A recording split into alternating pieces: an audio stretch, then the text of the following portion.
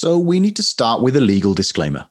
All views expressed are our own and do not represent the opinions of any employers, organisations, or clients for whom we work.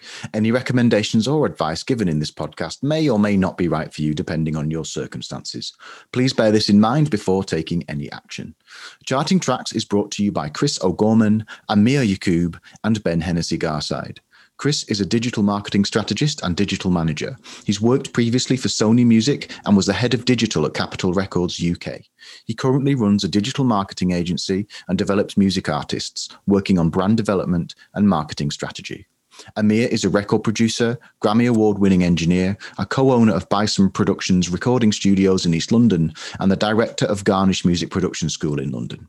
Ben is me. I is Ben. I'm a singing coach, multi-instrumentalist, composer and producer.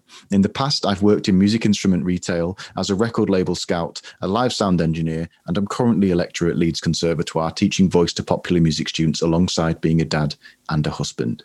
This is the 11th episode of Charting Tracks and is the second of 3 in which we discuss the art of performance.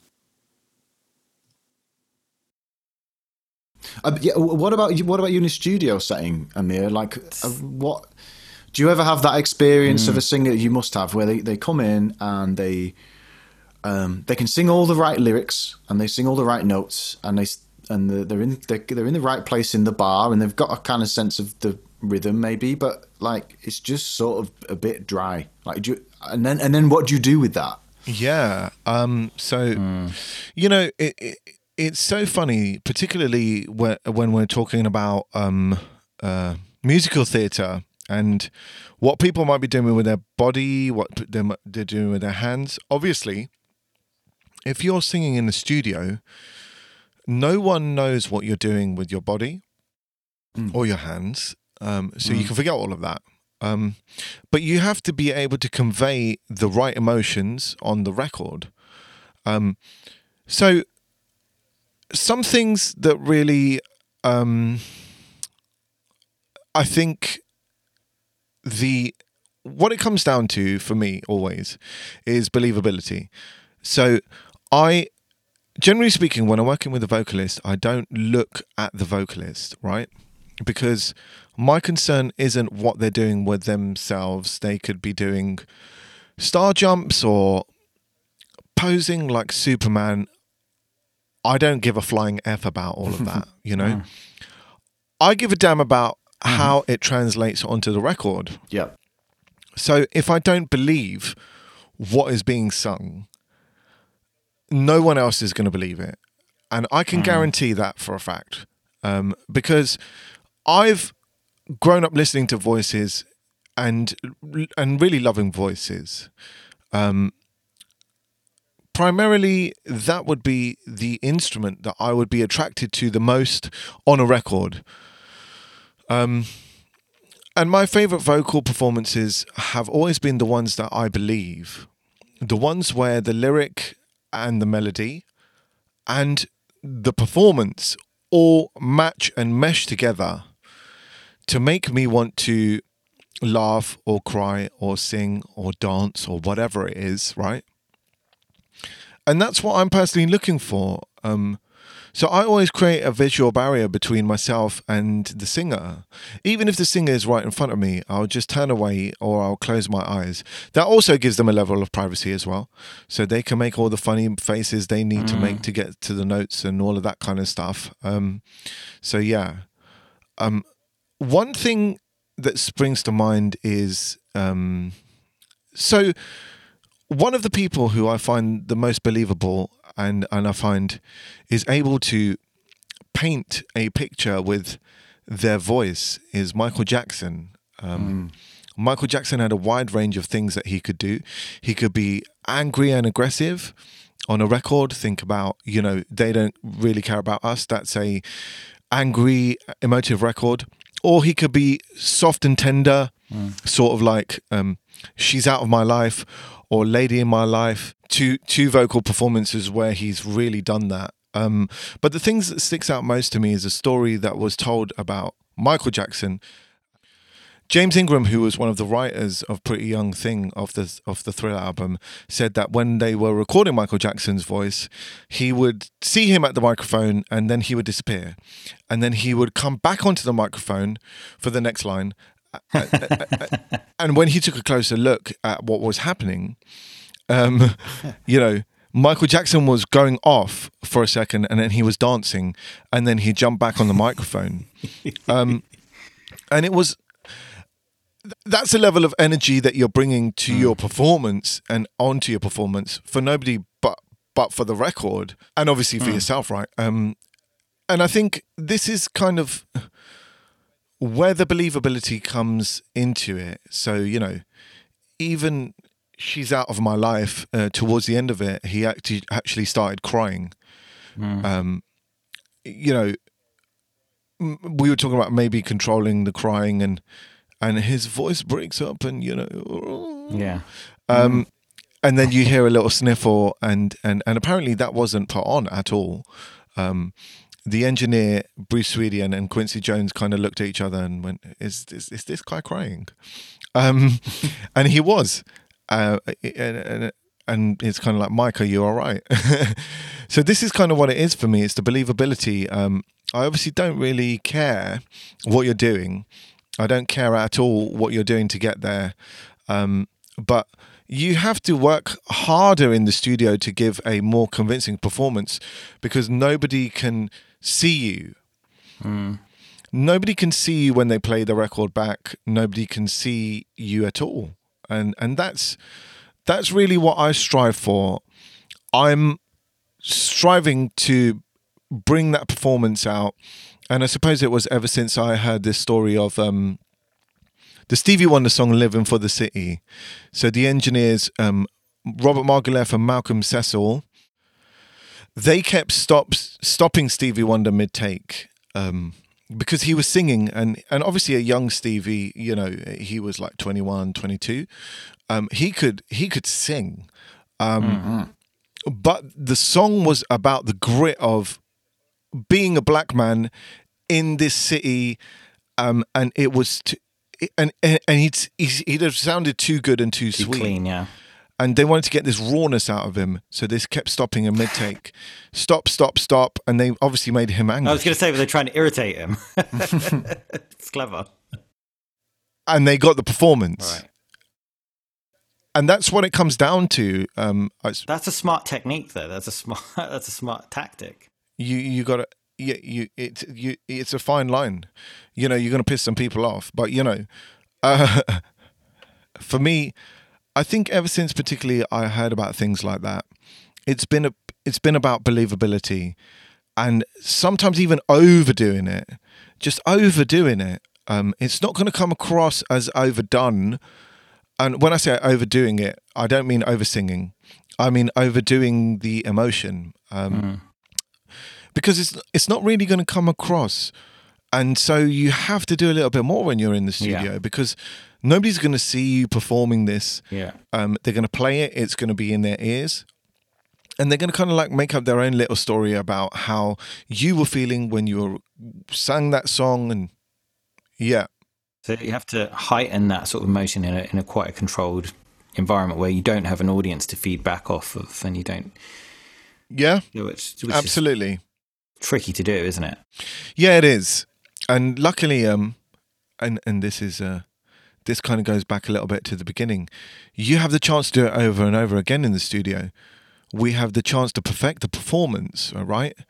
And then you can try different things, I suppose, like that tactic, like they use Steve. So you can try different things in the studio to get that out of them, or to. That's right.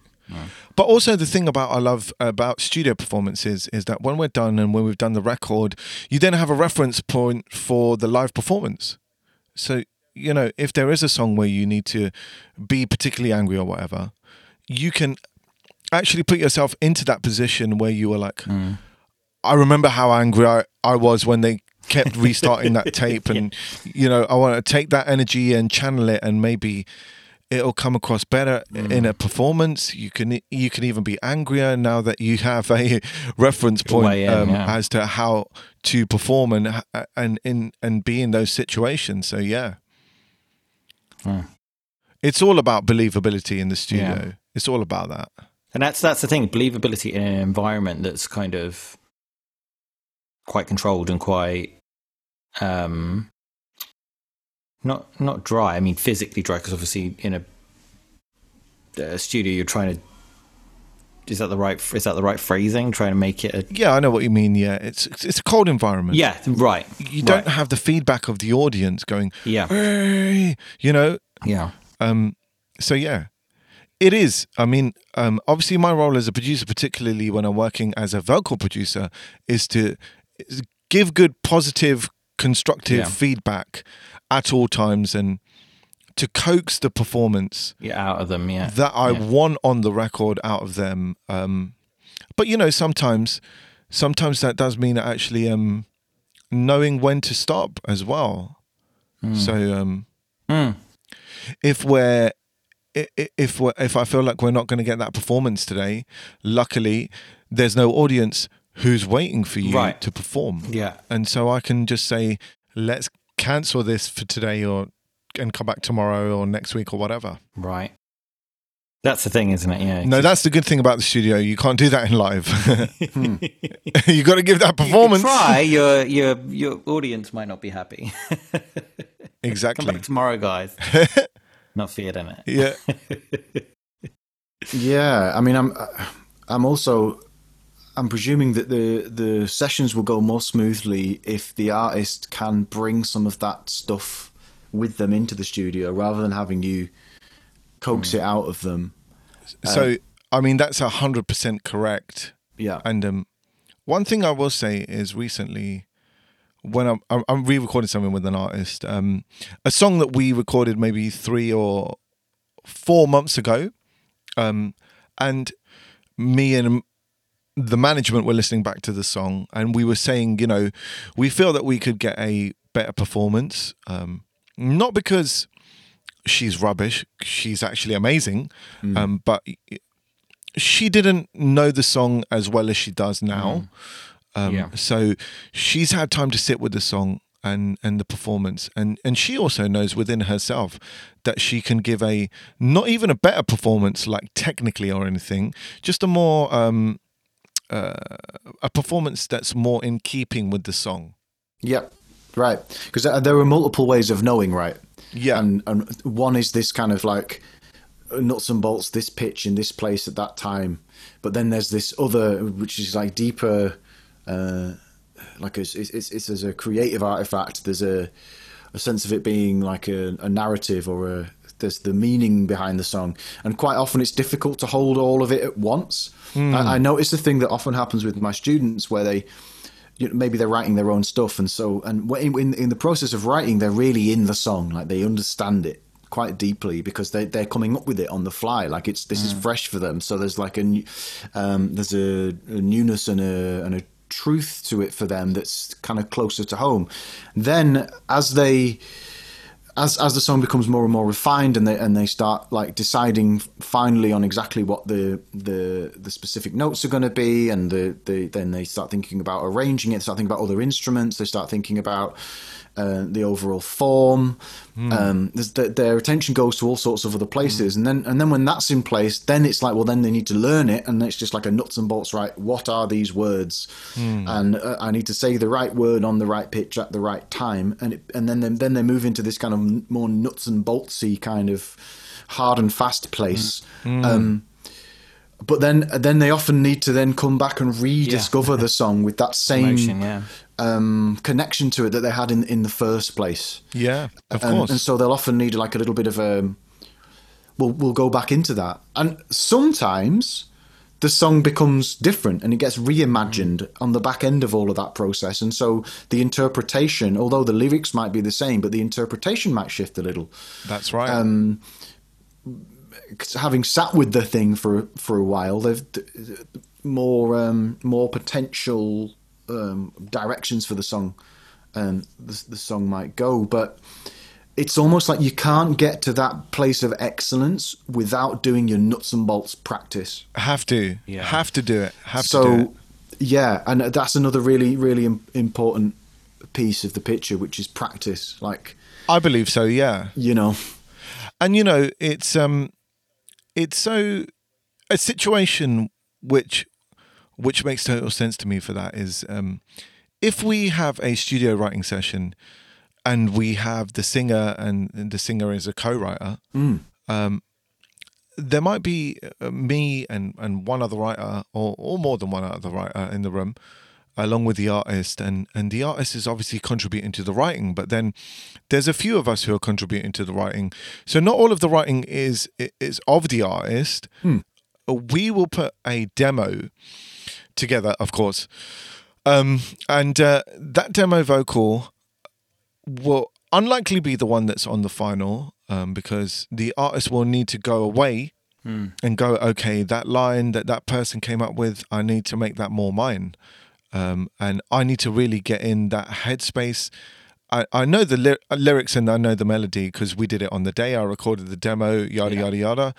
And I think... that's like the scratch vocal, right? Exactly. Like, or the guide or the... Yeah. Exactly. And, it's very unlikely in this day and age that you're going to get someone who nails it on the demo vocal. It's not like Whitney Houston, but even then... Whitney Houston didn't just turn up and learn the song on the day. She'd been rehearsing the hell out of it beforehand, right? Exactly. So Michael Narada Warden, he's going to have given the tape to Whitney Houston, and she's going to have sat with that song for maybe 2 days, maybe 1 day. Yeah. Because it was Whitney Houston and she was insane. But when she goes in and does that demo vocal, obviously she's going in, having done the practice, having done the preparation, having learnt the nuts and bolts. Oh, the melody goes like this in this rhythm, and it's this lyric on this note. Nowadays, it particularly more so, unless you're receiving a song and you have had some time with it, if you are writing... you can't really expect to give the performance you would on the final record in that. Right. I mean, some people can do it still, and I would say it's less common because, of course, we have so many chances to do so many takes and perfect it all and all that kind of stuff. But the performance, I think, will come after having just time to sit with that for a minute and almost like, Ben, you used a great word, disconnect from the nuts and bolts and in a passive way just allow the answers to come to you in a whatever way you want to look at it, if it's from God, if it's from the universe, or if it's from your nan or whatever. Yeah. So yeah. Do you think artists rehearse enough then before they come in? Because I know, as you were telling that story, I was like, I think there's a famous story of, I think it's Patti LaBelle, but I'm not 100% sure. I'm pretty sure it is though, of a story where she's, and I think you may have even told me this. I'm not sure. But that she basically, was doing a session, vocal session, and she's come into the studio and they're all set up and they're like, okay, Miss LaBelle, we're ready to go. And, oh no, sorry. They've said, okay, we're going to start one recording. We're just going to, you go ahead. Like a warm-up one. She came in and sang the song and sang it note perfect and all the emotion and performed as if she was on stage. And okay, great. We're ready to do a take now. And she's like, oh no, I'm done. That's the take. Bye. Yeah. I know who that was. I don't know if it. I thought it was Patti LaBelle, but I don't know if it is. I won't say who it is just in case I get in trouble. Okay. Yeah, I know. Basically, a big female vocalist of kind of like the Patti LaBelle kind of like ilk, if you want to call it that. But not her. Yeah. Yes, it was that. It was exactly that. So she turned up and. She just ran through everything and gave it her all, and they were like, cool, so that was the warm-up, let's go. And she was like, that's all you're getting, mate, see you later. Because I suppose she's like, well, I've rehearsed this song. Yeah. And I know that I can go in, and I suppose everyone works in different ways. I mean, for her, it's like, each time I go and do a track, it's going to get less and less. Yep. Real. It's going to get less, and the performance will actually be less. Yep, exactly. So that's why I'm going, and you better be ready because it's. Yep. Yep, Yeah. it's a one-time opportunity only, Yeah. which is quite funny because that's when the studio is the real time, isn't it? Because it's like, oh no, you're not getting another take from me. That's it. That was it. So you better have it. Yeah. Yeah. To go back to what you were saying, I feel like people who are really about that life, as to put it bluntly, about the life of being a professional vocalist, or even this translates to musicians. They will have practiced, they will have rehearsed, they will turn up, and they will be like, when you press record, I'm ready to nail this one on the first take, no matter what happens, and Yeah. I will be able to do that if I am required to do Right. it. Because I think most artists would be terrified if you said that to them, you're going to do the song top to bottom and you're going to do it one take, and they'd be like, what now?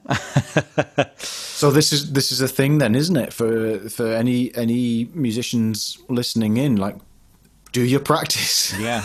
Do your practice. 100%. And you know, it Yeah. shows a level of professionalism, whether you're doing this in the studio or on the stage. Yeah. The level of professionalism it shows to turn up to something, having practiced something inside out. And it's definitely easy to do with a vocal, because all you need to do is find a room where you can just let loose. Right. It could be your bedroom, and you just go, you know? Yeah. It is interesting that, and it's I know Dolly Parton's another one for that, where she's, by the time she's stepping in a studio, she's so rehearsed, and it's like, we're going to just churn these out now, these recordings, and she's like, she'll do a couple of takes on one, she's on to the next, on to the next, on to the next. So she probably won't need more than a day, because and that's the thing, isn't it? And it's, I know, and there's other artists I've worked with where not necessarily in the studio in your setting, Amir, but more, say, if we're doing we're going to do sort of like a video shoot, or we're going to do we're going to do some kind of like acoustic video content for YouTube or something, you know, and you know, I've got our crew, like, you know, not the huge crew that you normally have for an official music video shoot, but still a decent crew. You've got videographer and the sound person, of course, and, you know, hair and makeup, blah blah. And there have been times, and I'm not going to mention any specific artists, where the artist just hasn't been rehearsed, and because they think, oh, it's new video, you know, it's not like I'm getting up on stage and stuff, it'll be fine. It's like, and so basically a day where we should have been able to film at least 5 different tracks, we've ended up just doing 2 or just doing 1, because, and it's like, well, you've got less content to use now. And it's something as simple as, all you needed to do was be well rehearsed. That's it. And we could have churned these out so quickly, and then maybe done some additional ones, done more, and we could have done them twice. We could have done some cutaways. We could have done, and just not being rehearsed meant that then it was like, we've just got less material to work with now. Absolutely. And I would say, I'm sure Ben can attest to this. When you rehearse more, you get better quicker, obviously. But you're also, what you're going to end up doing is you're going to end up being more prepared no matter where you go. So let's say, for instance, before you needed to rehearse a song for 2 days before you could get into your performance. Maybe now, because practicing, Yeah. You can do it in 2 hours. Yeah. And that's right, and that's what it should be, and that's the thing, because I've brought, you know, for instance, if I'm bringing an artist into Vevo and we're doing a video session with Vevo, you know, first of all, we've done the hard work to get them in there in the first place and to get that promo opportunity. Definitely. And then the artist is trying to learn the song there. It's, you know, it's just embarrassing for everyone, and it's just like a waste of an opportunity. And it's like, well, actually, when you're filming this content, or even if it's just like we're filming some content for their YouTube channel, it's just going to be marketing material. It's like, this session should not be for the artist to learn the song or to be tweaking, you know, necessarily tweaking song or anything. It should be because we want to try different camera angles, and we want to try, you know, we want to spend the time making it look good, and, you know, having the setting right and making sure the sound levels are good and stuff. The time shouldn't be going into the artist learning the song, or having to make, you know, having to practice it on the spot. Like, that is not where the time. So it should be so well rehearsed, but by that point that it's like they can just run. Absolutely. spend the time on getting the best content for them. And Absolutely. It's amazing how even at the top level, there are artists that haven't quite learned that. That don't, yeah. And we end up spending twice as long, sometimes 3 times as long as we need to, just because they're not rehearsed enough. Yeah. Yeah, and I mean that thing about I just want to come back to what you were saying before, Amir. Yeah. Which was this thing about, as well as you practicing for the thing that you're practicing for, you're also practicing for every other future time you ever need to practice. Yeah. And so, and this is the thing about, you were talking about Whitney. She's already, before she's been handed that song for the first time, she's already got this real solid foundation of, like, she understands her voice, she understands, I mean, I don't know with Whitney Houston, I don't know what her level of theoretical knowledge is or whatever, but she knows what her voice can do, and she'll have a deep understanding of all the notes that you would expect in Western music, and within her own style. Yeah, at least within her own style. Of course. And so it's kind of like, what that then would mean is, say you were to go into this situation, Chris, and you were filming a video shoot, and there were maybe there's 3 versions of the song. Maybe someone's done a remix or something, and you as the artist, you haven't learned the remix version because you've only done your version. Yeah. But you want to do a slightly different video for the remix version than you do for the original. Well, if you're already used to practicing and rehearsing, like Amir says, if you need to relearn a part of that song because you want to reshoot this video, where it would have taken you 2 hours, it might only take you half an hour because you're a practicer. The practice muscle is... And the practice muscle is developed. And especially if you've been doing your reviewing, plan, do reviewing, that we talked about way back in the series, you're going to have really... yes, you know how to practice effectively. Yeah, definitely. It does come down to effective practice and practicing. I know I said practicing twice. I did mean to say that. To practice. Yeah, absolutely. Exactly. It's just going to make you so much better, so much stronger. It reminds me of when we were talking and Chris asked the question of when we're in the studio, do we write in the studio, and do we find that we have the time to do that? Obviously, if I was in a studio which was an independent studio, it costs less per hour, so maybe I do have time. However, if I'm in a studio that costs £2,000 a day, do you think I'm going to stand around and just twiddle my thumbs? Hell no. No. And if I was the manager of that act, or on the label side, I'd want to know, okay, we've got a day of studio time, how many tracks can get recorded in that time? Exactly. Yeah, exactly. So I want the most amount of tracks we can get done. Like, imagine you were doing a live record, you would have to turn up, rehearse for that, because there's no doubt that in my mind, like, I'm so lucky to work with many of the musicians that I do, vocalists and musicians, or should I say instrumentalists. They do turn up practiced and rehearsed and all of that kind of stuff, and they know what they want, and my job is to capture that, but also to coax a little bit more out of them, and kind of like if there's more they can bring to it. I work with a phenomenal guitarist quite often, and I'll use him as a session musician, and he comes in, and he can walk out within half an hour. I would be done with him within half an hour because he's so on point.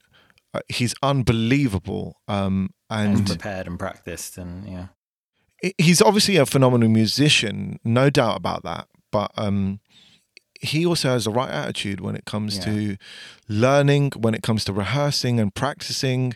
And, being around those kind of people just makes you step up your game as well. And if you're not doing that yourself. Do you think there's a difference then between artists and sort of pro jobbing musicians? Because I think like for those musicians, it's sort of like they're showing up for work. So it's like, whereas I think a lot of times you don't really get that from the artist, even though you're showing up for work as well. Like this is, It depends on this is where the artistic persona stuff starts feeding in Yeah. too, right? Because there are some artists that need to look rebellious, Yeah. and will live out that rebelliousness by not doing their practice, or by Yeah. you know, or maybe they've done their practice, but they'll get trolleyed the night before, and that's that's part of their thing, because they practice so much.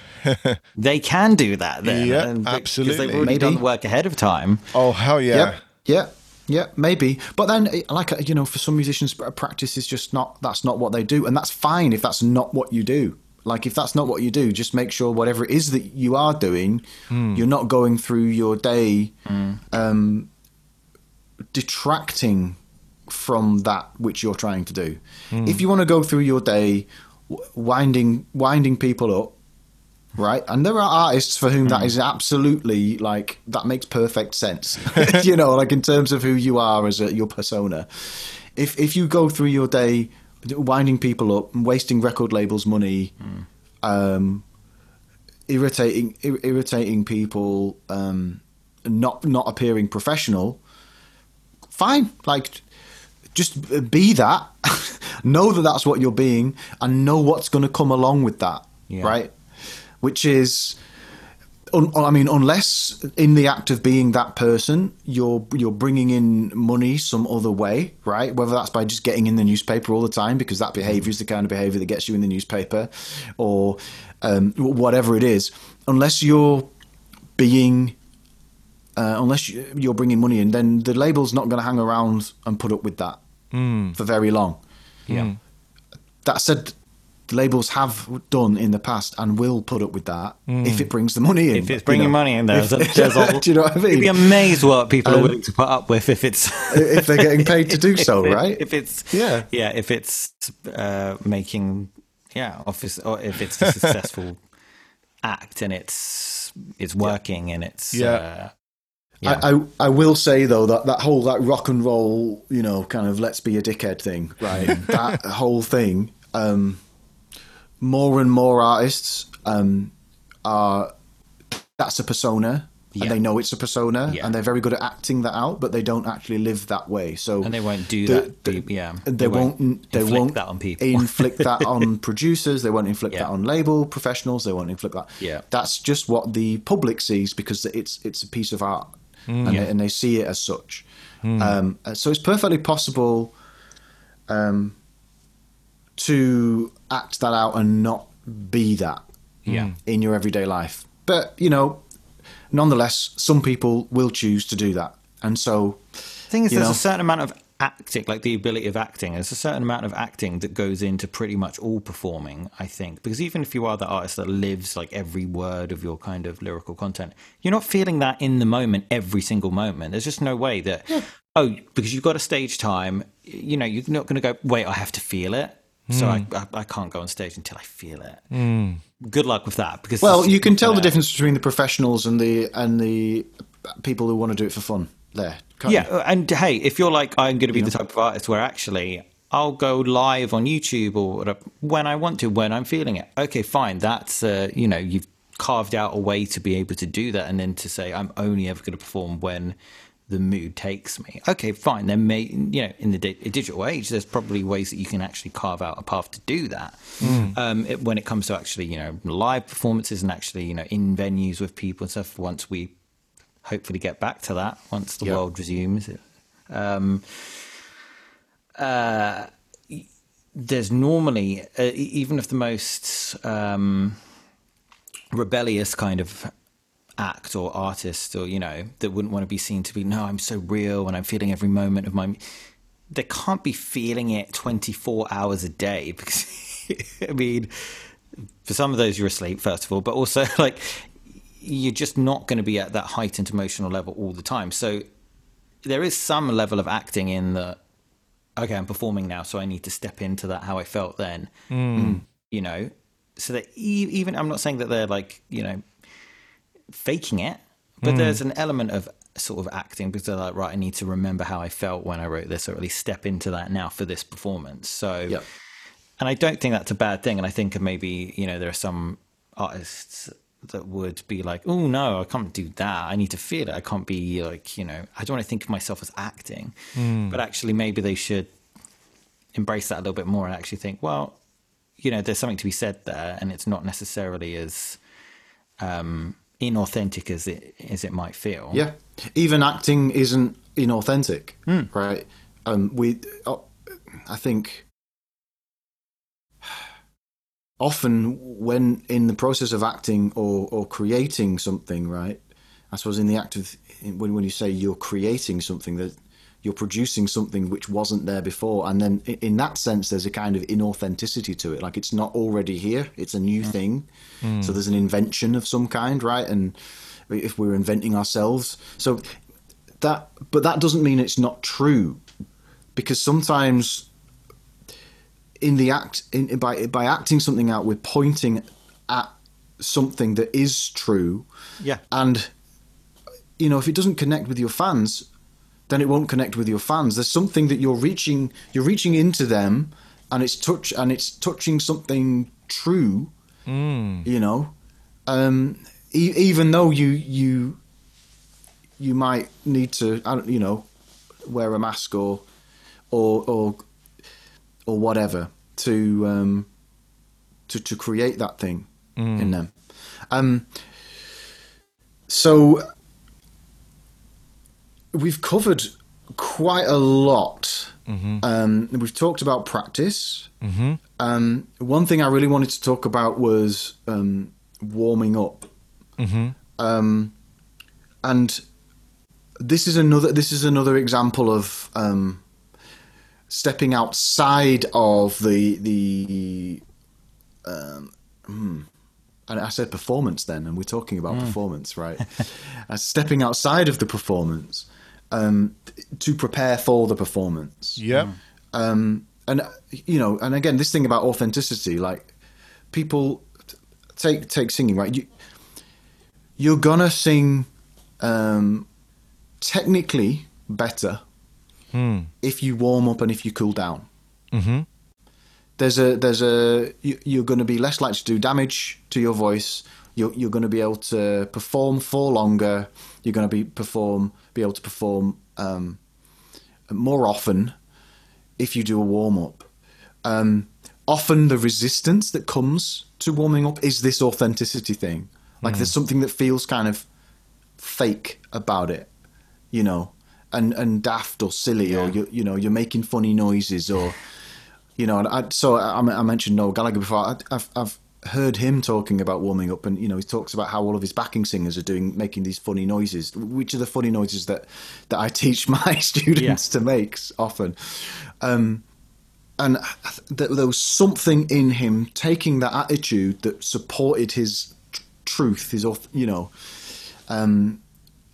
authentic self, that actually might get in the way of his ability to perform. It also might not, because again, this is the thing. What is the performance when it comes to Noel Gallagher? Him talking about warming up being this silly thing that proper singers do whilst he's just being himself. Yeah. For him, the him just being himself piece is the performance that matters, over and above being able to hit the right note at the right time consistently, night in, night out. Whereas for the session musicians, they'll be on his gig, right? But they'll be on another gig maybe the following night.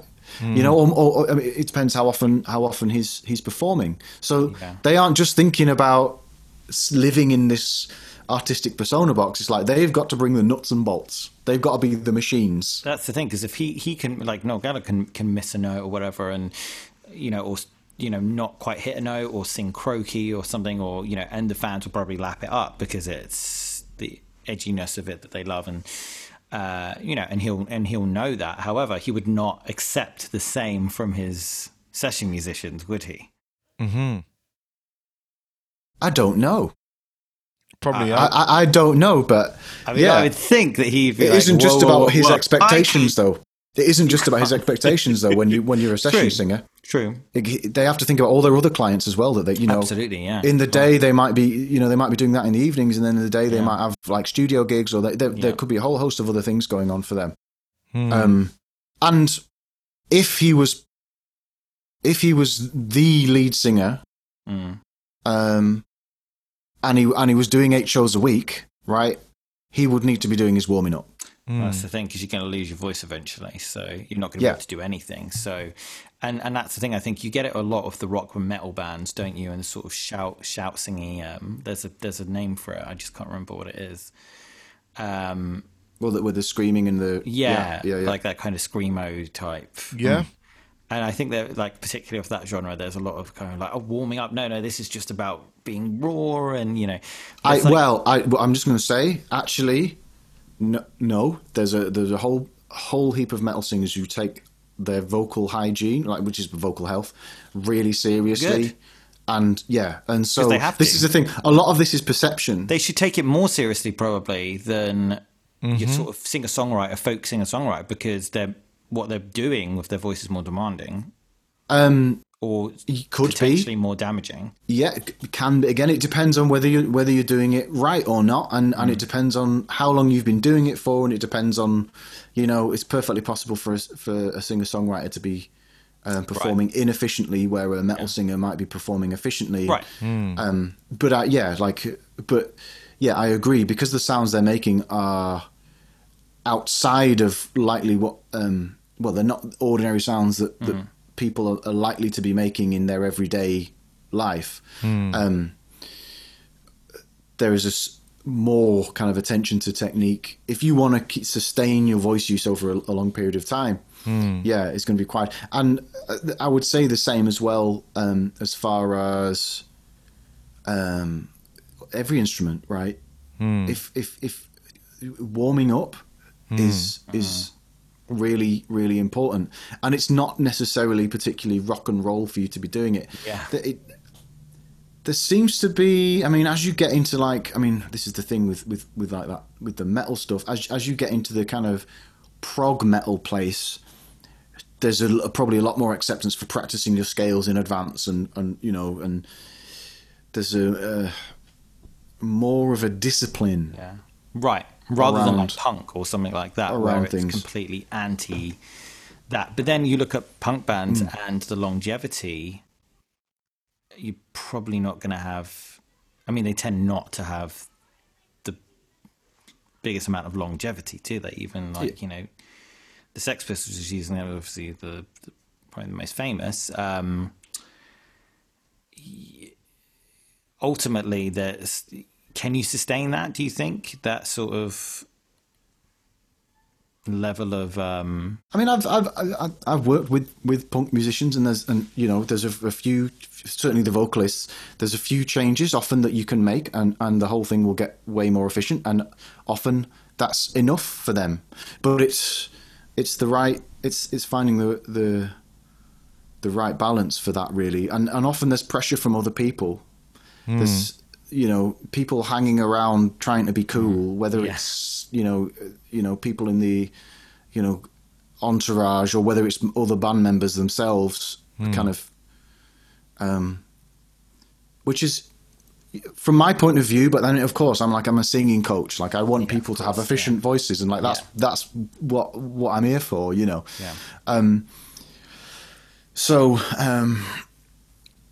that bothers. It often bothers me when people aren't doing the basics when it comes to warming up, and also, I can't speak for other instruments, but I know for voice, cooling down is really important. And where studies have been done into it, there's an increase in vocal efficiency having done one. Right, cool down. Yeah, having done a cool down. It really is like being an athlete. Yeah. Absolutely. A muscle like any other, Yeah, I would agree. And you can hear that as well.